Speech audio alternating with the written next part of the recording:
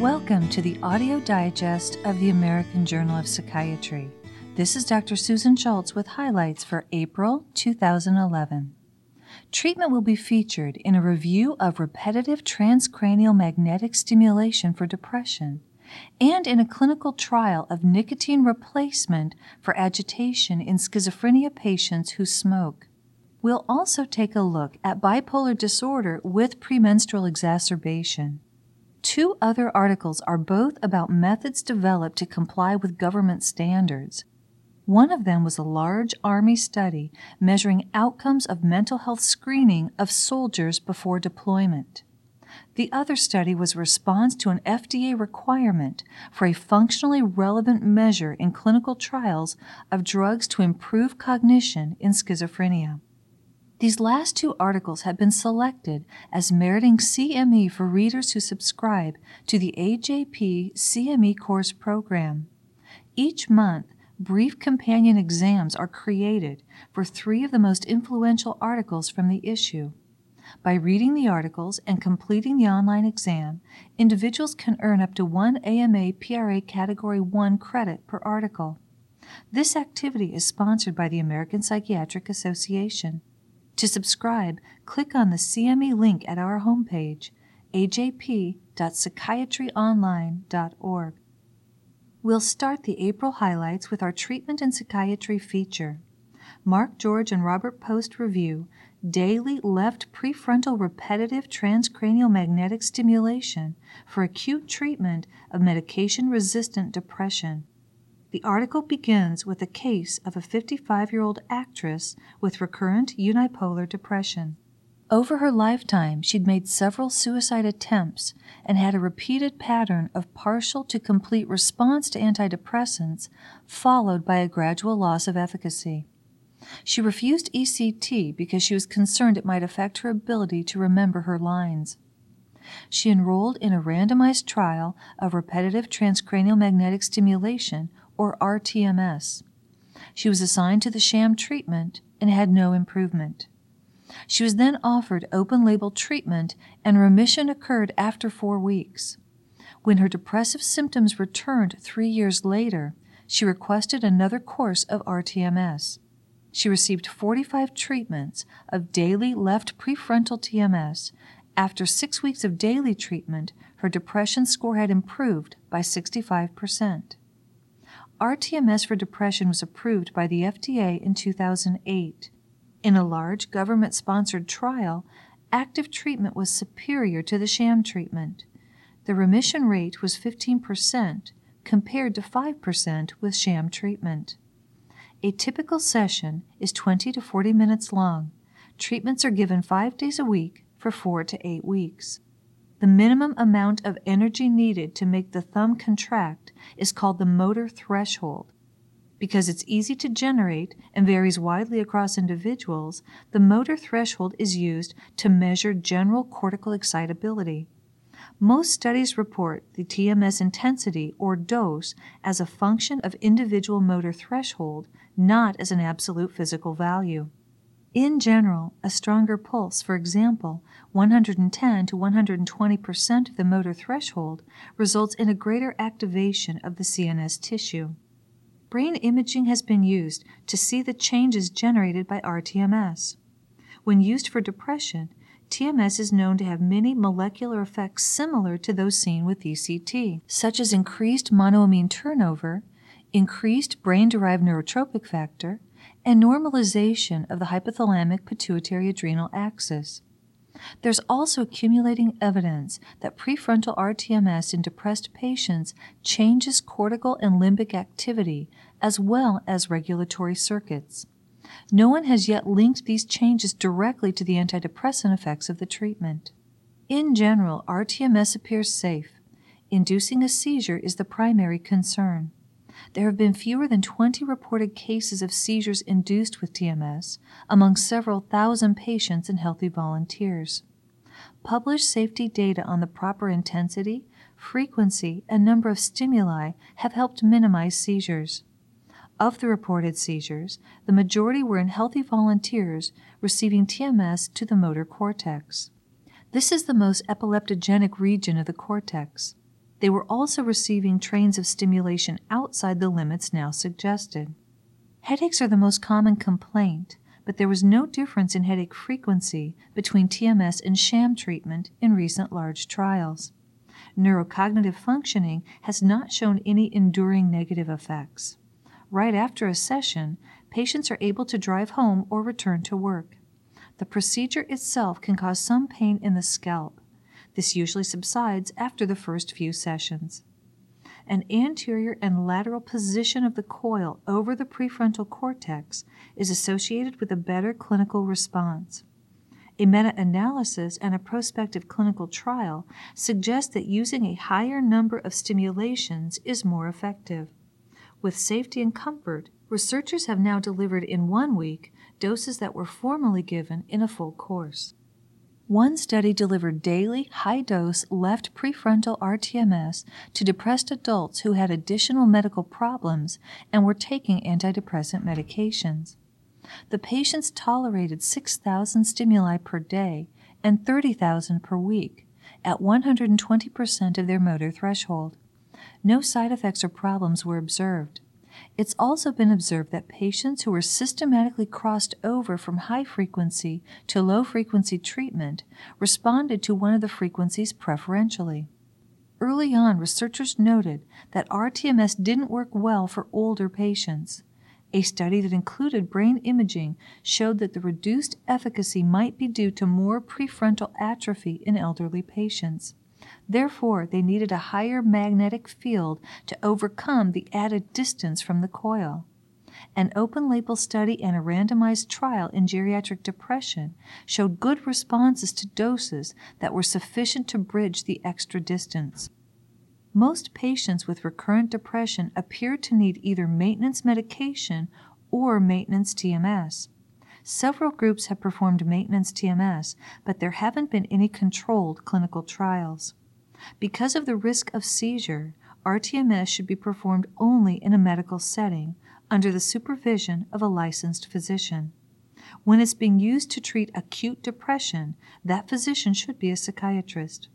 As currently performed, most psychiatrists can learn how to deliver TMS without extensive advanced training. Meta-analyses have identified clinical features that appear to be associated with a greater response to rTMS.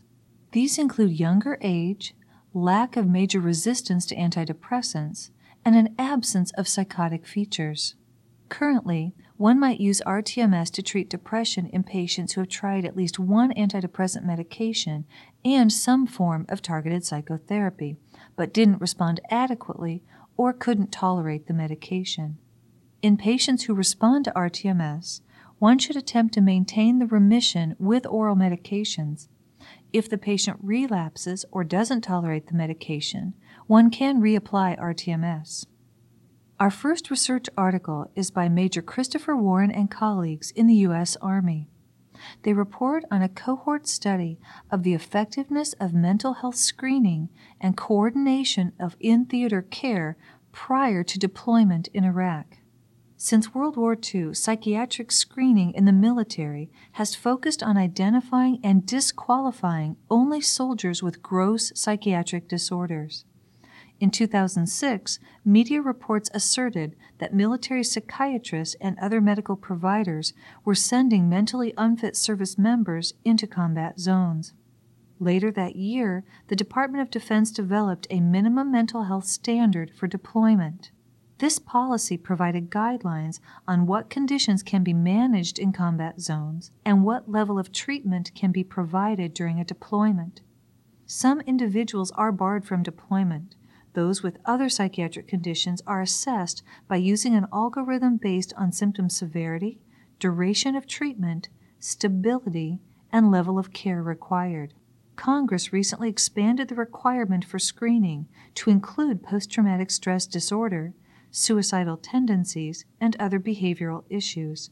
However, there were virtually no scientific studies to guide the military in screening personnel. A mental health screening program was developed. It was then evaluated by comparing 3 infantry brigades that received the screening with 3 brigades that didn't, because they were sent to Iraq before the screening was fully implemented. All of the brigades were sent to the same region of central Iraq as part of the surge of forces from 2007 to 2008. Their combat exposures were similar, and the tours of duty all lasted 15 months.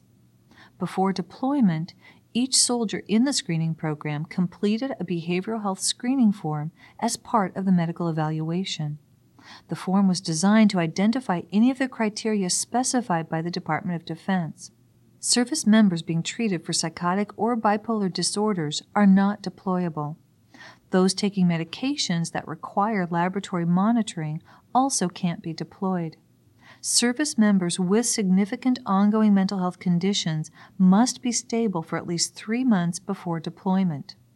Central Command for the Iraq and Afghanistan combat theaters also requires that a soldier taking a psychotropic medication must have taken it for at least 90 days before deployment, not have any changes in the dose during that period, and be tolerating it well. Soldiers meeting any of the criteria were referred for mental health evaluation.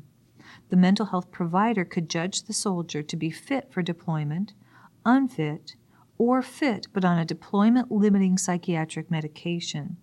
This last designation was given if the soldier had been on a new psychiatric medication for less than 90 days. If the soldier was determined to be fit for deployment on a stable drug regimen, a 3-month supply of medication was provided, and the soldier's mental health condition was followed up in the combat theater.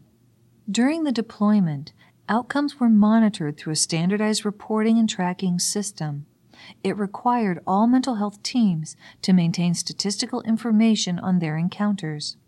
Combat and operational stress reactions were defined as those related to deployment, and psychological or mental disorders were defined as disorders or issues that would occur in the absence of deployment.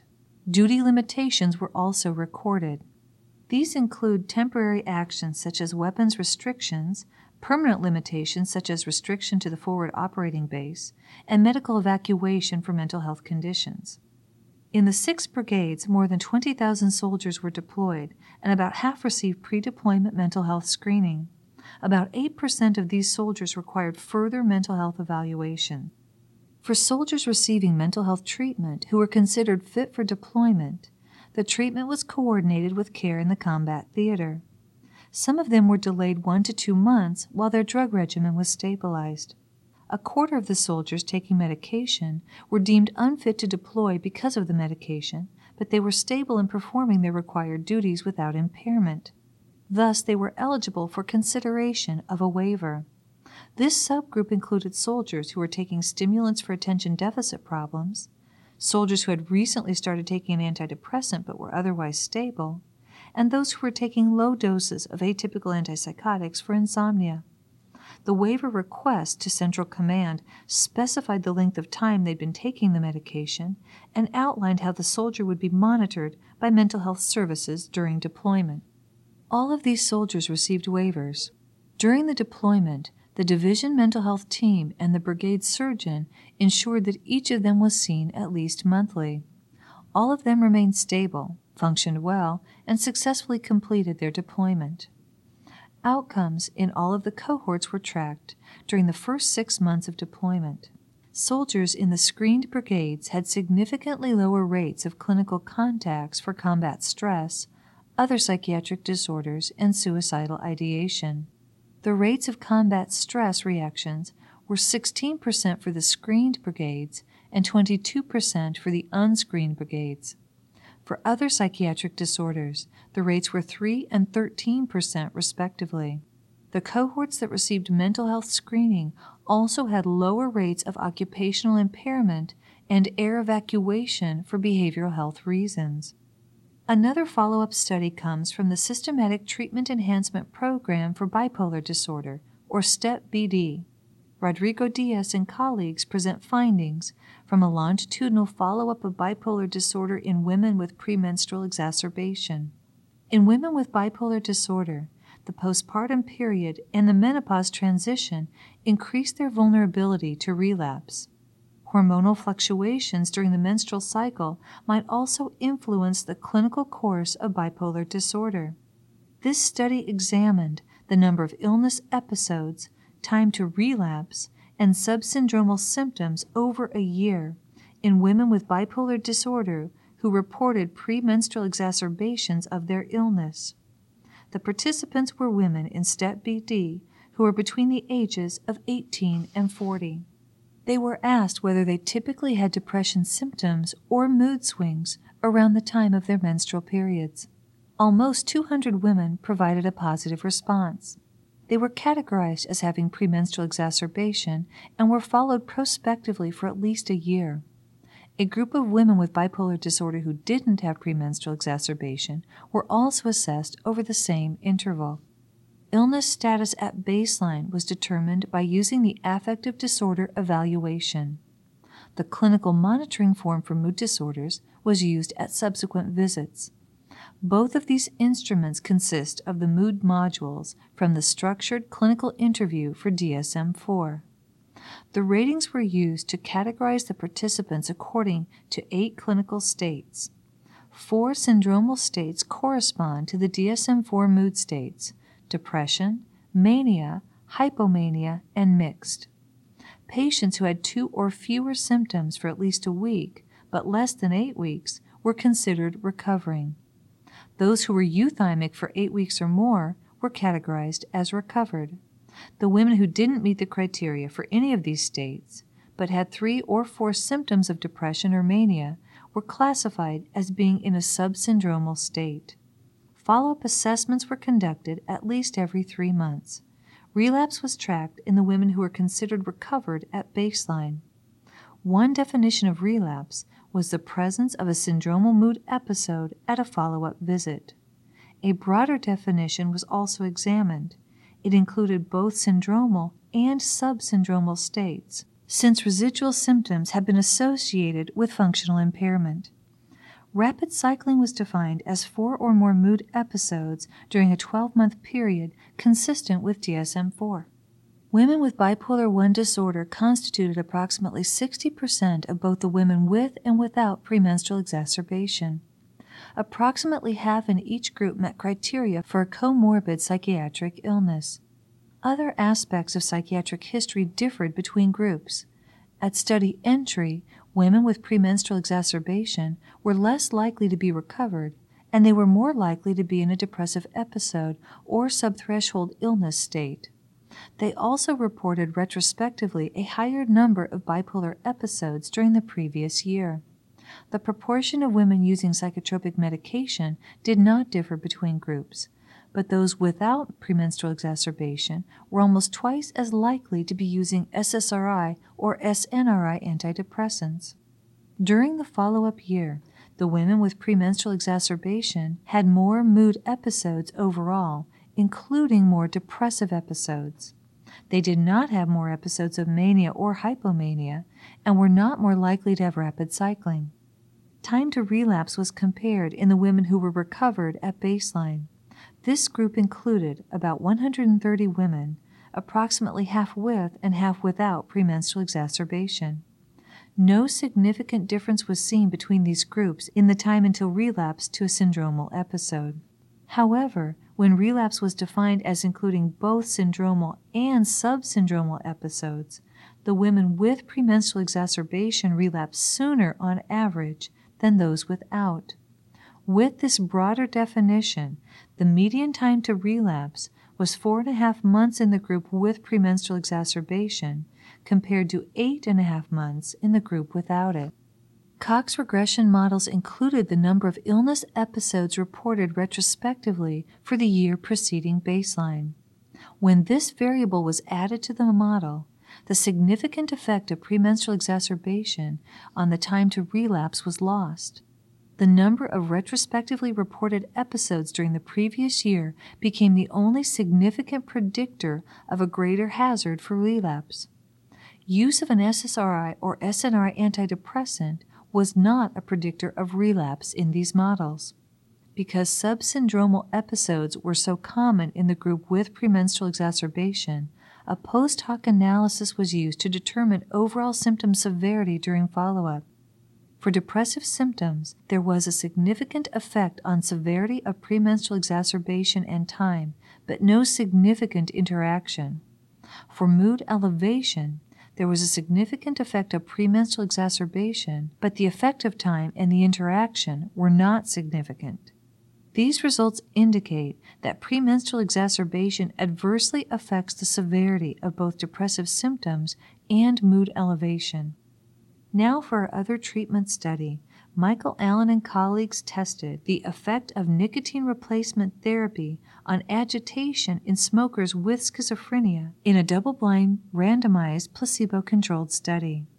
Episodic agitation and aggression are common and significant problems for patients with schizophrenia, putting them at risk for physical and chemical restraint. Acute nicotine deprivation and withdrawal in smokers has been shown to increase aggressive behavior, and patients with schizophrenia have high rates of tobacco use. The participants in this study were 40 smokers with schizophrenia who'd been admitted to a psychiatric emergency service of a university hospital. To be eligible for the study, patients had to have a significant level of agitation. This was defined as a score of 14 or higher on the excited component of the Positive and Negative Syndrome scale. It consists of 5 items: excitement, hostility, tension, uncooperativeness, and poor impulse control. Nicotine dependence was assessed with the Fagerstom test for nicotine dependence. These scores range from 0 to 10, and a score of at least 6 was required for the study. Other than the study treatments, the patients received usual care. Those who were already receiving appropriate treatment continued it. Those who were not already receiving treatment or were not receiving adequate treatment received 5 to 10 milligrams of olanzapine orally or intramuscularly, or 5 milligrams of haloperidol intramuscularly. The patients were also randomly assigned to either nicotine replacement therapy or placebo. The nicotine replacement was a 21 milligram transdermal patch, and the placebo was a patch without nicotine. The patch was placed by a nurse, and both the patient and investigator were blind to the treatment. The nicotine and placebo groups differed in their history of aggression. 9 of the 20 patients in the nicotine group had a history of aggression in the past week, compared with only 2 in the placebo group. The primary outcome measure was the score on the agitated behavior scale. Ratings were made at baseline, 4 hours after admission, and at 24 hours. Agitation diminished over time in both groups, and the overall difference in change between groups fell just short of statistical significance. However, the reduction in scores at both 4 and 24 hours were significantly greater for nicotine than for placebo. The reduction in agitation was 33% greater in the nicotine group at 4 hours and 23% greater at 24 hours. A lower baseline score for nicotine dependence was associated with a better response to nicotine. Scores from 6 to 8 were classified as low nicotine dependence, and scores of 9 or 10 were considered indicative of high dependence. For patients with low dependence, there was a significant difference between nicotine and placebo in the reduction in agitation at both 4 and 24 hours. For patients with high nicotine dependence, the nicotine and placebo groups had similar reductions at both points. It's possible that the 21 milligram patch was inadequate for patients with greater nicotine dependence. Transdermal delivery of nicotine was chosen for its predictability, but nicotine gum should also be effective, and it has a rapid onset. It may be necessary to combine gum with the patch, or otherwise obtain higher doses to better manage agitation in this patient population. Given the frequency and hazards of physical restraint and the limitations of available treatments for agitated patients, nicotine replacement therapy could have an important effect on their care. The editorial by Mark Schechter reinforces the potential importance of nicotine replacement therapy in the psychiatric emergency department. Agitation and violence are major problems in both emergency departments and psychiatric inpatient settings. In a study of 400 psychiatric patients seen in emergency departments, over half showed evidence of agitation, with a quarter receiving medication for this reason and 6% being physically restrained. Nicotine deprivation has been found to increase agitation in smokers, especially in those with high baseline levels of irritability. The rate of smoking is approximately 70% in patients with schizophrenia, but in a recent study of psychiatric inpatient units, none of the patients who were smokers received a diagnosis of nicotine dependence or withdrawal. Nicotine replacement therapy was prescribed for only 56% of them. Those who received nicotine replacement were compared with smokers who didn't, and with non-smokers. Smokers who did not receive nicotine replacement had higher levels of irritability and agitation, were more likely to crave cigarettes, and were twice as likely to be discharged against medical advice. Moreover, a trend was observed for higher rates of lorazepam use and a greater need for seclusion in this group. Notably, the researchers found that even when nicotine replacement therapy was prescribed, smokers typically received just under half the amount of nicotine they would have received from smoking. The finding by Allen and colleagues that nicotine replacement therapy significantly lowered agitation levels in smokers with schizophrenia is a wake-up call. Clinicians, emergency departments, and psychiatric inpatient services should systematically assess and proactively treat nicotine dependence. It seems likely that decreased agitation in patients with schizophrenia could lead to a reduced need for restraint and seclusion, fewer assaults and injuries, and lower doses of medication to control agitation. The study needs to be replicated with larger samples and over a longer time. The finding that patients with greater nicotine dependence didn't respond as robustly at a dose of 21 milligrams suggests that they may have needed higher doses. While the focus of this study was on smokers with schizophrenia, one would expect that proactive treatment with nicotine replacement could decrease agitation in smokers with other psychiatric and substance use disorders. The benefits for psychiatric patients who smoke are likely to go beyond changes in agitation. Smokers who aren't craving cigarettes and having physical manifestations of nicotine withdrawal are likely to feel better. This improvement in patient experience may have implications for the treatment alliance and for adherence with other recommended treatments. Efforts to improve cognition in schizophrenia led to our next study. Michael Green and colleagues report on an evaluation of functionally meaningful measures for clinical trials of cognition enhancement in schizophrenia. The FDA requires that drugs for improving cognition in schizophrenia be evaluated with two complementary measures. These are referred to as co-primary outcomes. A drug for this use must show improvement in cognitive performance and on a functionally relevant measure. The FDA didn't provide firm guidance on the definition of a functionally meaningful outcome measure. Currently, there are no validated measures for this purpose. The National Institute of Mental Health initiated measurement and treatment research to improve cognition in schizophrenia, or MATRICS. An extension of this project tested potential co-primary measures. A committee solicited nominations for potential co-primary measures, and it selected several for testing. 3 properties were examined. The first was a psychometric performance, test-retest reliability, inter-rater reliability, and utility as a repeated measure. The second property was the validity of the measure, its correlation with cognitive performance and community functioning. The third aspect was the practicality and tolerability of the test, ease of setup, tester training, amount of missing data, duration, and subject satisfaction. 144 patients with a DSM-IV diagnosis of schizophrenia completed assessments at baseline and at a 4-week follow-up. They were clinically stable with no significant psychotropic medication changes in the preceding 2 months. 3 of the tests involved performance.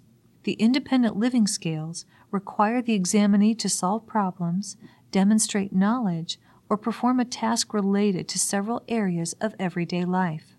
The test of adaptive behavior in schizophrenia includes 5 areas of performance, plus observation of social skills.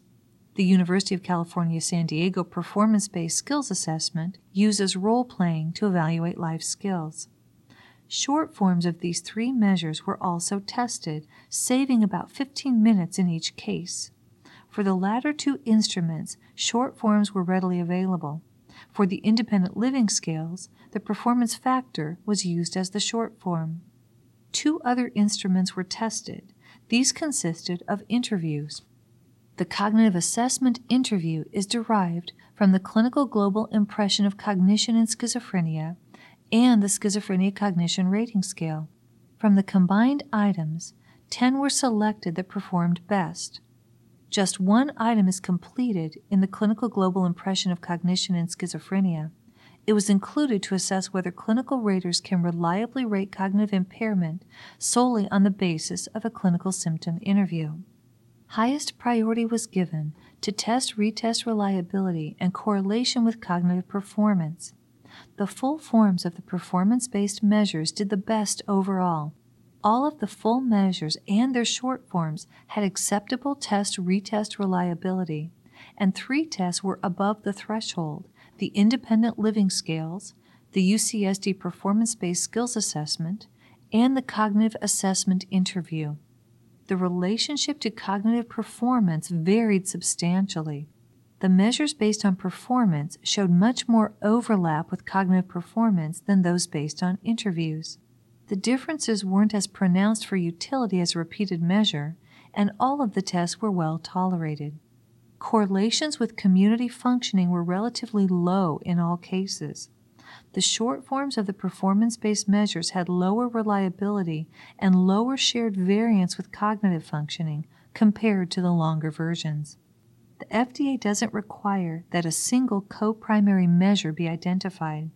The committee considered the UCSD Performance-Based Skills Assessment the leader among the full measures. It had several strong features: good test-retest reliability, excellent shared variance with cognitive performance, good utility as a repeated measure, and reasonable tolerability and practicality. The committee considered the short versions of the Test of Adaptive Behavior in Schizophrenia and the UCSD Performance-Based Skills Assessment to have an advantage because their short forms are self-contained. This concludes our audio highlights of the April issue of the American Journal of Psychiatry. Please visit our website, ajp.psychiatryonline.org, for the complete versions of these and other articles, including author affiliations and financial disclosures. We also welcome comments. They can be emailed to Jane Weaver. Her email address is jweaver@psych.org. Next month, our audio topics will include dependence on prescription pain medication, the effect of health insurance reform on coverage of mental disorders, predictors of suicide attempts and self-injury in depressed adolescents, and a follow-up of deep brain stimulation for depression. We hope that you'll join us. Thank you.